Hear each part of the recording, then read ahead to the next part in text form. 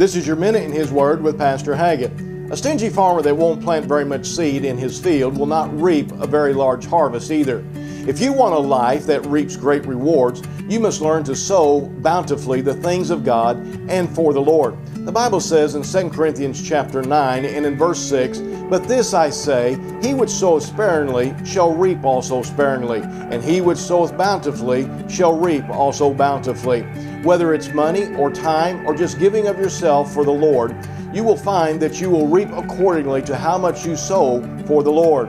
The Lord is a giver, and He gave us His all. He gave us His Son, Jesus Christ. So let us also be givers unto the Lord and give our all to live for Him and share with as many as we can the blessings that the Lord has allowed us to reap. You will only reap according as to how you sow. This has been your Minute in His Word, and I invite you to come pay us a visit here at Calvary Baptist Church in Marshall.